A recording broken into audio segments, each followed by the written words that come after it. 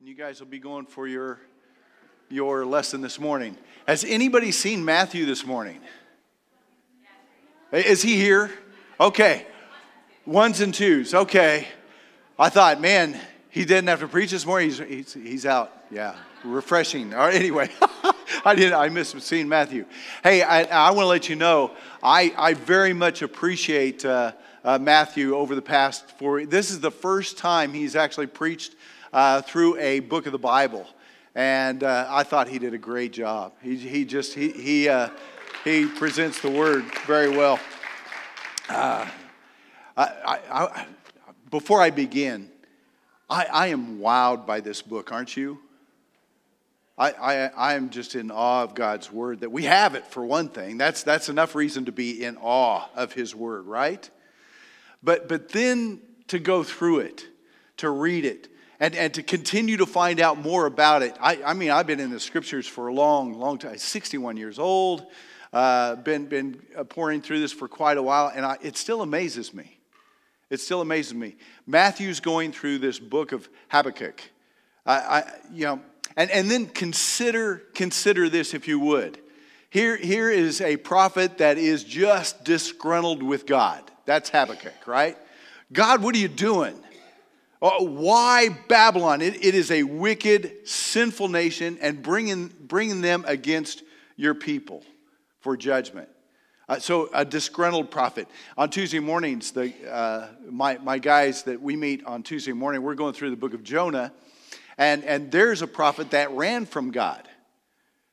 You would think everyone that's writing anything on God's behalf is going to be in line with God, going to be perfect people, but you pour through the scriptures and there's just a number of imperfect people that even wrote down the scriptures. Jonah, God says, go to Nineveh. What did he do? He went, I'm going to go the opposite direction. Well, God got him all straightened it out, took a fish and being swallowed by it to get him back in line to go into Nineveh. Good book, read it. And the book we're going through is no different. Ecclesiastes. I think it's important to remind you who wrote this book of Ecclesiastes. Because I don't know anyone who would read this book and think, what is he saying? What do you mean that everything is meaningless? Everything is meaningless, and what kind of message is that within the scriptures? When he says everything is meaningless, it's like a smoke or a fog, and you just can't get a hold of it. You can't find substance, can't find significance to hold on to. And that's where we've been going the past 4 chapters of Ecclesiastes. Boy, he's investigating everything, right? Riches, poverty, wisdom, foolishness, achievement, position, relationships. And through everything he's examining, he keeps on coming back to, oh man, it's all meaningless. It's meaningless. It's empty. Where's significance? Now Solomon, in no way was like his father. David was even described by God as a man after God's own heart. So to say that David had a devotion to God because he was in pursuit of God's heart. Man, wouldn't you just love to have that tag? And given to you by God. Woo! That would be something else. But Solomon, I've called him half-hearted. Let's call him this morning distracted. Distracted. Okay, I'll say it again. 700 wives and 300 concubines. The man was distracted, right? And trying to appease his 700 wives, many of them foreign. And when I say appease, we'll put up a shrine to your God here and an altar to your God over here and a high place over here for your God. And so throughout and around Jerusalem were all these other idols and places of worship for other gods. Solomon brought that. To say he was distracted, absolutely. Absolutely he was distracted. And we're going to look at Ecclesiastes chapter 5. And as Eric had said, the first couple of verses he read, but we're going to read the first 5 verses. But Solomon, I want you to know that Solomon, as we read through this, it's obvious that he held Jehovah as the one and only God. Matter of fact, all over, over all the gods he's been establishing, over all the gods he's established for his ladies for their places of worship, and it sounds like he was even involved in some of that worship.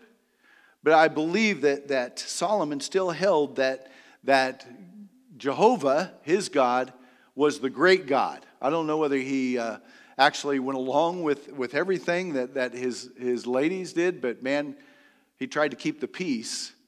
How do you do that? 700 wives, 300 concubines. You don't. That's why I say he was distracted. But Solomon held on to tradition. What would be tradition? Tradition of his family. Tradition of David. I mean, David had that observance, that love for God. So Solomon was aware of that.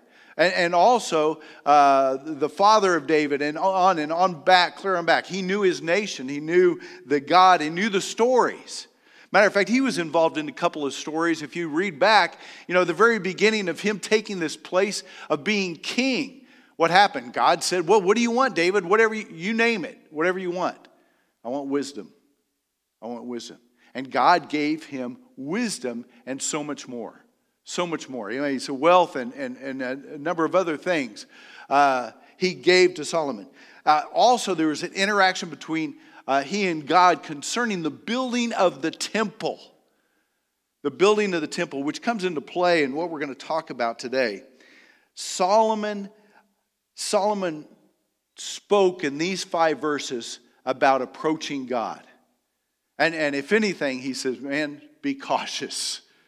You need to be cautious when you're approaching God. You need to be cautious when you're approaching God. Let's read those 5 verses, and you should be able to follow up here. In verse 1, he says, guard your steps when you go to the house of God. Go near to listen rather than to offer the sacrifice of fools who do not know what they are that they do wrong. Do not be quick with your mouth. Do not be hasty in your heart to utter anything before God. God is in heaven, and you are on earth, so let your words be few.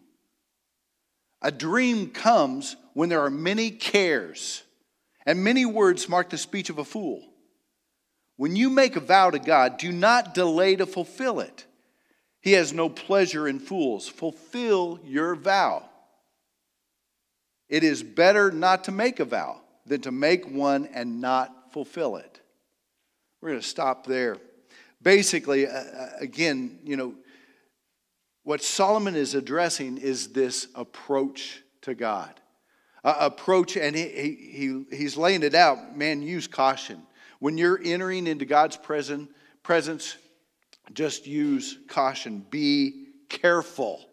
So today, just simply, I'm going to look at how is it we approach God today? How is it that we approach the one and only God? I'm going to start with this. God deserves your best attention. God deserves your best attention. Now, if we go into what Solomon meant by, especially there in verse 1, guard your steps when you go to the house of God. What did it mean for Solomon when he said, when you go to the house, use caution? It was actually a location. It was a place. He had everything to do with building that more permanent structure for God. Oh, and man, it was laid out into details. Matter of fact, the main 2 parts of that temple could fit into this area here, within this building. There was the area where the priest would observe or serve through sacrifices, through cleansings, and all the rituals that were laid out for them. And then there was the Holy of Holies, that smaller part of the building where the Ark of the Covenant was. And this temple was seen by all Israel as the location where God would meet with his people. This was God's house. Solomon identified it that way. It was a location. Therefore, when it came to festivals or it came to those celebrations, Passover celebration or many other things, they would go to Jerusalem. Jerusalem was significant because that's where they would meet with God. Matter of fact, it was once a year that the high priest would enter into the Holy of Holies, which is absolutely closed off. He would enter into that Holy of Holies in order to make atonement for all of Israel through sacrifices. Then he would enter in and there be right there with the presence of God. So when he says, be careful about your steps, Be cautious how you approach. He was really speaking of a physical place. So the two phrases that he uses there for caution is to guard your steps. I mean, how would you approach the house of God? Well, I would think of words like reverence. I'd be careful, to be reverent and careful with my words and my actions. I would look to be humble. Those are a couple words that come to mind. But here's what Solomon says. Go near to listen rather than to offer the sacrifice of fools. I mean, that's one of the locations. That is the location to bring your sacrifice. It's sacrifices for thanksgiving, sacrifices to praise, but predominantly it was sacrifices for the forgiveness of their sins. They would bring the animals that were described in the scriptures to the priest. The animals were then killed, their blood poured out on behalf of the person's sins. So that was activity there at the temple. And if you're real familiar with the Old Testament, God, especially later in Israel's history, was tired of their sacrifices. Tired. And I think that's what he's referring to here. He says, go near to listen. Okay. God is basically saying, I'm so tired of sacrifices for people who continue to live contrary to me. They continue to pursue other gods and live life not according to me. And then they come here to give up a sacrifice and they don't change. The sacrifice is right. It's all laid out, but their hearts are far from me. Their hearts, they're so detached. And they think that this makes it all right. So he says, come to listen. What do you think they needed to listen to? Well, the scriptures that were provided then, the laws that are laid out. What are you doing? Man, there's an instruction for you to live a life in obedience to God. That was their covenant. That was their covenant. Hey, listen, if you want to be in covenant with me, then obey my word. Follow after me. Not just live however you want to, then come here and think it's all right. You see, he wanted them, Solomon said to them, hey, listen, you need to be careful how you approach. And perhaps what you need to do is start listening instead of just acting out these religious rituals. Now, listen, Jesus changed our approach to God, didn't he? Jesus absolutely changed our approach to God. Jesus and his now in our approach is absolutely different because even indicated at his death that curtain that covered the Holy of Holies, what happened? It was torn in two. Very symbolic to exactly what God did through Jesus and his death. No longer is that place of meaning going to be a location just within that Holy of Holies with one man coming in. It was actually Jesus who is going to be that great high priest as identified in the book of Hebrews. He is our great high priest. Why? Because he opened it up, that Holy of Holies. He told the woman at the well, he said, listen, there's going to be a time coming when you worship in spirit and truth. Well, what does that mean? Spirit and truth. I believe it's absolutely what you and I have the opportunity for today through Jesus Christ. Paul identifies it clearly in 1 Corinthians chapter 6. 1 Corinthians chapter 6. Here's what he says. Do you not know that your bodies are temples of the Holy Spirit, who is in you, whom you have received from God? So where do you go now to worship? What location? What is the Christian life? The Christian life is everyday learning, practicing, living in God's presence. Do you understand that? If you are in Jesus Christ, through faith, you've gone through that repentance and that acceptance of Jesus, maybe even participating in that act of baptism. Receiving Christ. The promise is, forgiveness of sins and the gift of the Holy Spirit that indwells you. Tell me this, when do you ever take time off from being outside of the presence of God? We don't. We don't. Every day you live in the presence of God. Every day you live within the presence of God. So listen to the scripture again. Be careful how you approach. What does that mean? Well, if you go to 1 Corinthians 6 and you see the details, the context of what Paul said, okay, the temple of the Holy Spirit is you.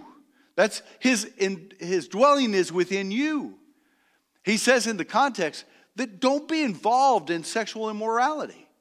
Don't be involved in sexual immorality. How could you be involved with a prostitute and be that place where God dwells within his spirit?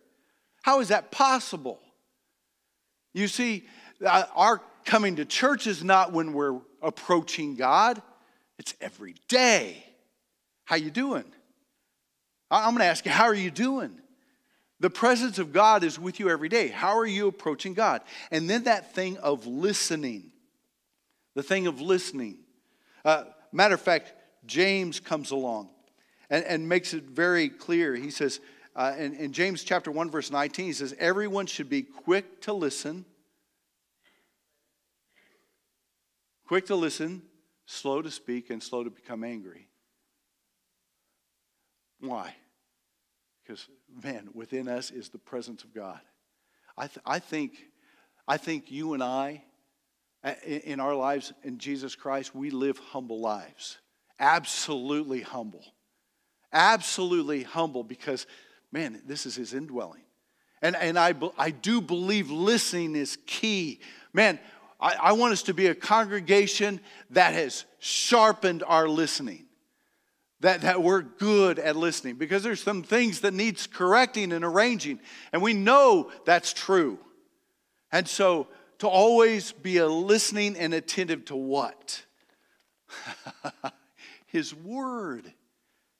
The very thing I said, wow, it is awesome. Why? Because he lays it out, from beginning to end, from Genesis through Revelation, how intimately through guys that are just broken, he brings this book together in order for us to understand, hey, this is what God desires. This is what he wants. What does he want? To love the Lord your God with all your heart, soul, mind, and strength, and to love your neighbor as yourself. It is about focusing about loving.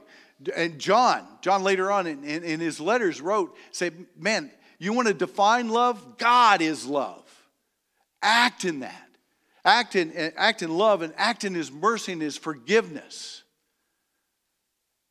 It's laid out within the scriptures, and we need to live that. Matter of fact, here recently, I love the class that's been happening on Wednesday night.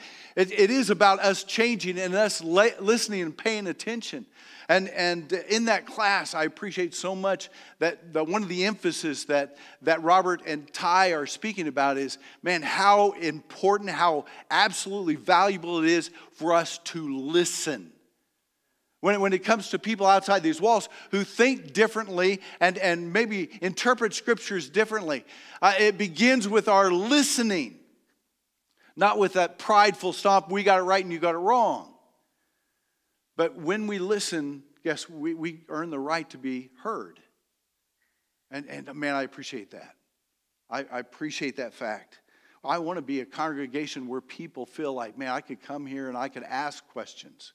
I'm not going to be shamed because of the direction I've gone in or the things that I believe that I'm finding out are contrary and why. And let's figure that out. I appreciate that. I want us to be a congregation that we're listening, what? To him. To him. To what he says. To what his direction gives us. Second part is know that he is God. And you are not. That he is God and I am not. We need to know that. Here's how he lays it out. He writes, don't be quick to speak. Again, be quick to listen. Don't be quick to speak. I do believe another way to put that is engage your brain. This is a place not to be numb and just indifferent. When you have a question, man, raise that question. Ask. Think. And I do believe that God wants us to be thinking and asking, because I believe that's part of our pursuing and of understanding. Do not be hasty with your heart, he says. And with that, you know where your emotions go. You know what happens when tragedy strikes or sickness hits or difficulties maybe within our own government happens. You know what it is just to react. Boom. That sometimes our brains get disconnected from our emotions and we react. I know what reacting is. I've reacted poorly at times. I believe what he's saying is, do not be hasty with your heart. Be careful what is said through your emotions. Be careful with how you respond. Say, God, what are you doing? What are you doing? That's kind of the Habakkuk thing, right? God, what are you doing? You're bringing Babylon upon us? Are you serious? That was Habakkuk. How about us? This past year, what's happening in our nation? Is anybody going, God, what's happening? What are you doing? We like things the way they are. Don't change them. We're ready to scream it out. We want things maybe the same, or we don't want things to change. Things we like, man, we want our freedom. I think freedom's been challenged, and it's going to be challenged more and more as we go. I tell you what, and just speak to that is, man, if we are listening to the one who's in charge, I think we're living in an amazing time for kingdom. I believe that we're living in an amazing time, because when troubles come, guess what? God is going to have our attention. He's going to have people's attention. And he needs us to be ready and prepared to listen to what they're doing, to what they're thinking, and then challenge them with a word. One of the greatest things we could have people do right now is say, man, I just challenge you, read the Gospels. I want you to read about Jesus. Just read it. And if you have questions, let me help you through it. I think that's one of the best things that we could do for people right now is just challenge them to read the Scriptures. We need to know that God rules. You see, by our emotions, that's me driven. But we need to come and think, and we need to know that God rules. Why do you think Jesus taught in that prayer? That prayer that many people repeat over and over. I will be honest with you. I repeat this part of the prayer all the time. Hey, God, may your kingdom come. May your will be done. That's an everyday part of my prayer. When I'm praying, that's in there. Why? Because I want to be reminded on a daily basis just that fact. It's all about his kingdom. It's all about his will. Man, if I want to find satisfaction in life, I want to see God's kingdom being produced. I want to see God's kingdom flourishing and growing and changing. In your life, not in buildings. I want to see people approaching him genuinely. I want to see people guarding their steps as they live for him. And listening and adhering and listening to the very words that says, hey, be holy as I'm holy. As God called us to be holy. Man, that is so significant to listen to his words. It's interesting, step into that next verse. Verse 3 says, a dream comes when there are many cares. What he's saying is, man, do you have lots of cares in life? Cares is what's happening in my kids and what's going on in school. My cares is what's going to happen. I'm trying to save for retirement. What's going to happen later on? What about vacation next year? What are we going to do for meals this week? I'm just throwing those out. What's our cares? They mount up, don't they? Many cares, and dreams comes along with it. Man, someday this is what I hope to see in my retirement. 20 grandchildren that can come and stay for 1 hour and then go home, something like that. So dreams are led by my will. Dreams are led by my will. I appreciate James chapter 4, verses 13 through 15. James puts it in a right perspective. There's planning that goes on. Paul had some plans to go on. One of his greatest plans, man, he wants to take the gospel to Spain. But here's what James says. Now listen, you who say today or tomorrow, we will go to this or that city, spend a year there, carry on business, and make money. Plans. Why? You don't even know what will happen tomorrow. What is your life? You are a mist that appears for a little while. Very solemn, very Ecclesiastes-like. You are a mist that appears for a little while and then vanishes. That's the reality. That's the wisdom of it all. Instead, you ought to say, if it is the Lord's will, we will live and do this or that. Is that the way you speak? Man, if it's God's will, I hope to spend some time with my grandkids next weekend. Or if it's God's will, we're going to do trunk or treat tonight. You know, we're gonna show up. If God has something else in mind, like Jesus returning, woohoo, right? That's going to be okay with us, right? If God has something else in mind, are we ready to align ourselves with what His will, His direction is leading us? Are we willing? Man, that keeps our ear to that word and listening. I want to align with Him through all through this. And at the last part of verse 3 is, and many words mark the speech of a fool. Many words mark the speech of a fool. I do believe that addresses a little bit prayer and some of the things that I've seen recently through some folks. Matthew 6, 7, and 8. Here's what Jesus says about prayer. And when you pray, do not keep on babbling like pagans, for they think that they will be heard because of their many words. Do not be like them, for your Father knows what you need before you ask Him. The simplest way to put it, I believe what Jesus says is prayer is really simple. Prayer is really simple. I mean, you come before God, you give praise, you acknowledge God, and you have an opportunity to lay out your request. Keep it simple. Keep it simple. You don't have to babble or repeat it over and over, because the more you repeat it, God's going to hear it. Then God's going to hear it. I believe God hears when we speak.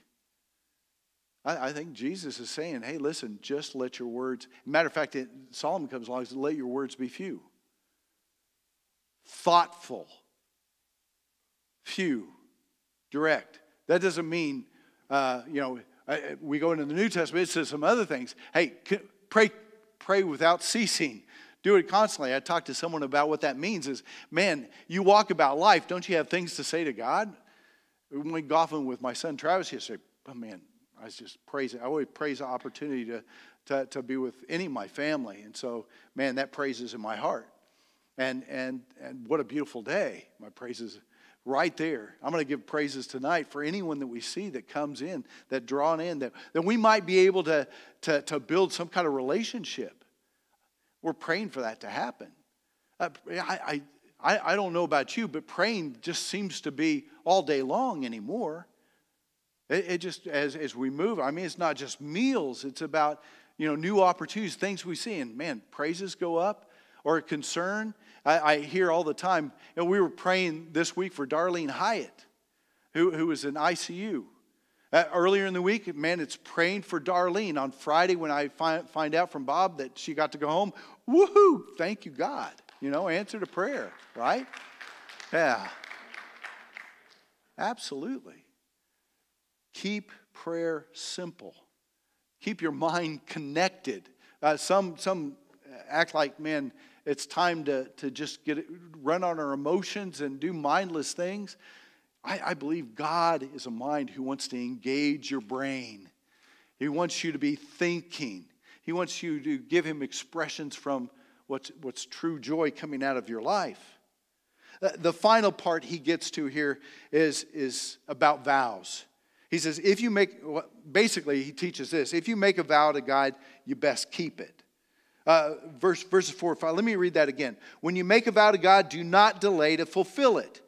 He has no pleasure in fools. Fulfill your vow. Now, God makes promises. And guess what?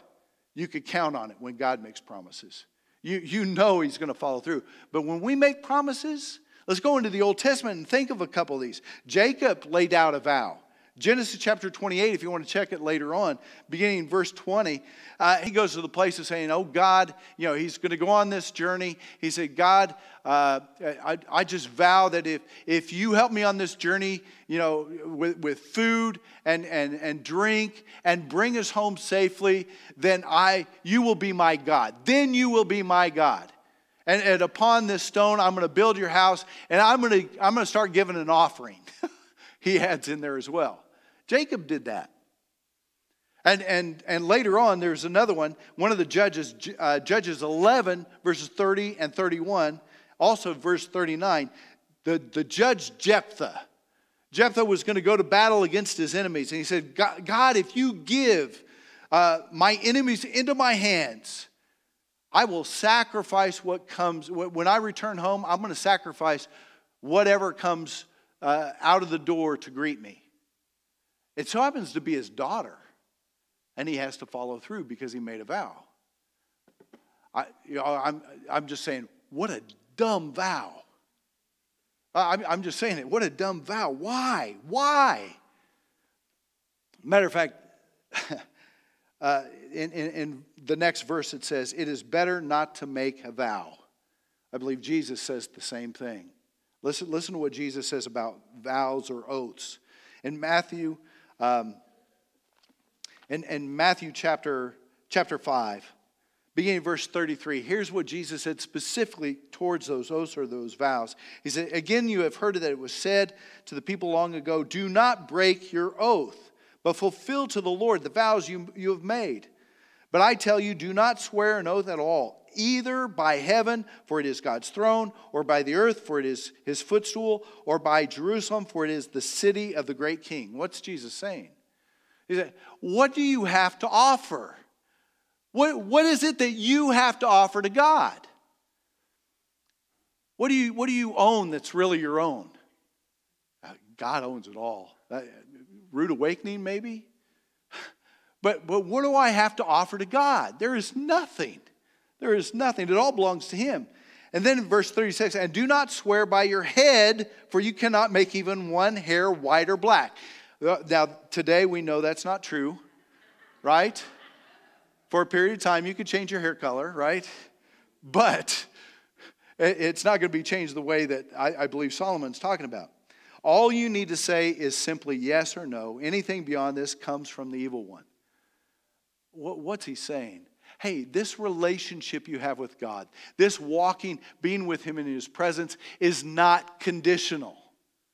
But as long as I will. No way. This is not conditional. This is because you have, right?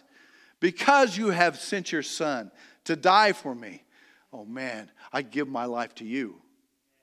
Is it? And that is that very, very, very important message of yes or no. Let it be yes or no. Don't let it be conditional. Don't let it be conditional. Isn't that just very clear? Don't play.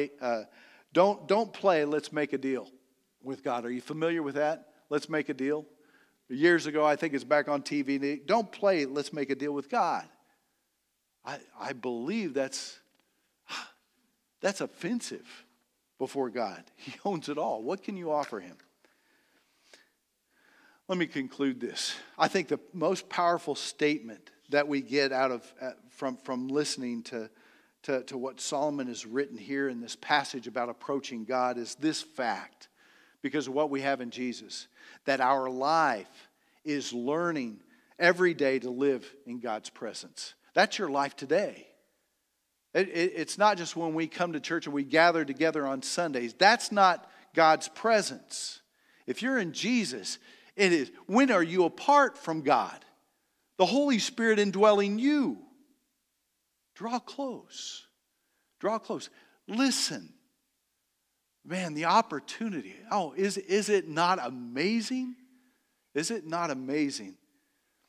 God deserves your best attention. God deserves your best attention. And we absolutely must know that he's God and we are not.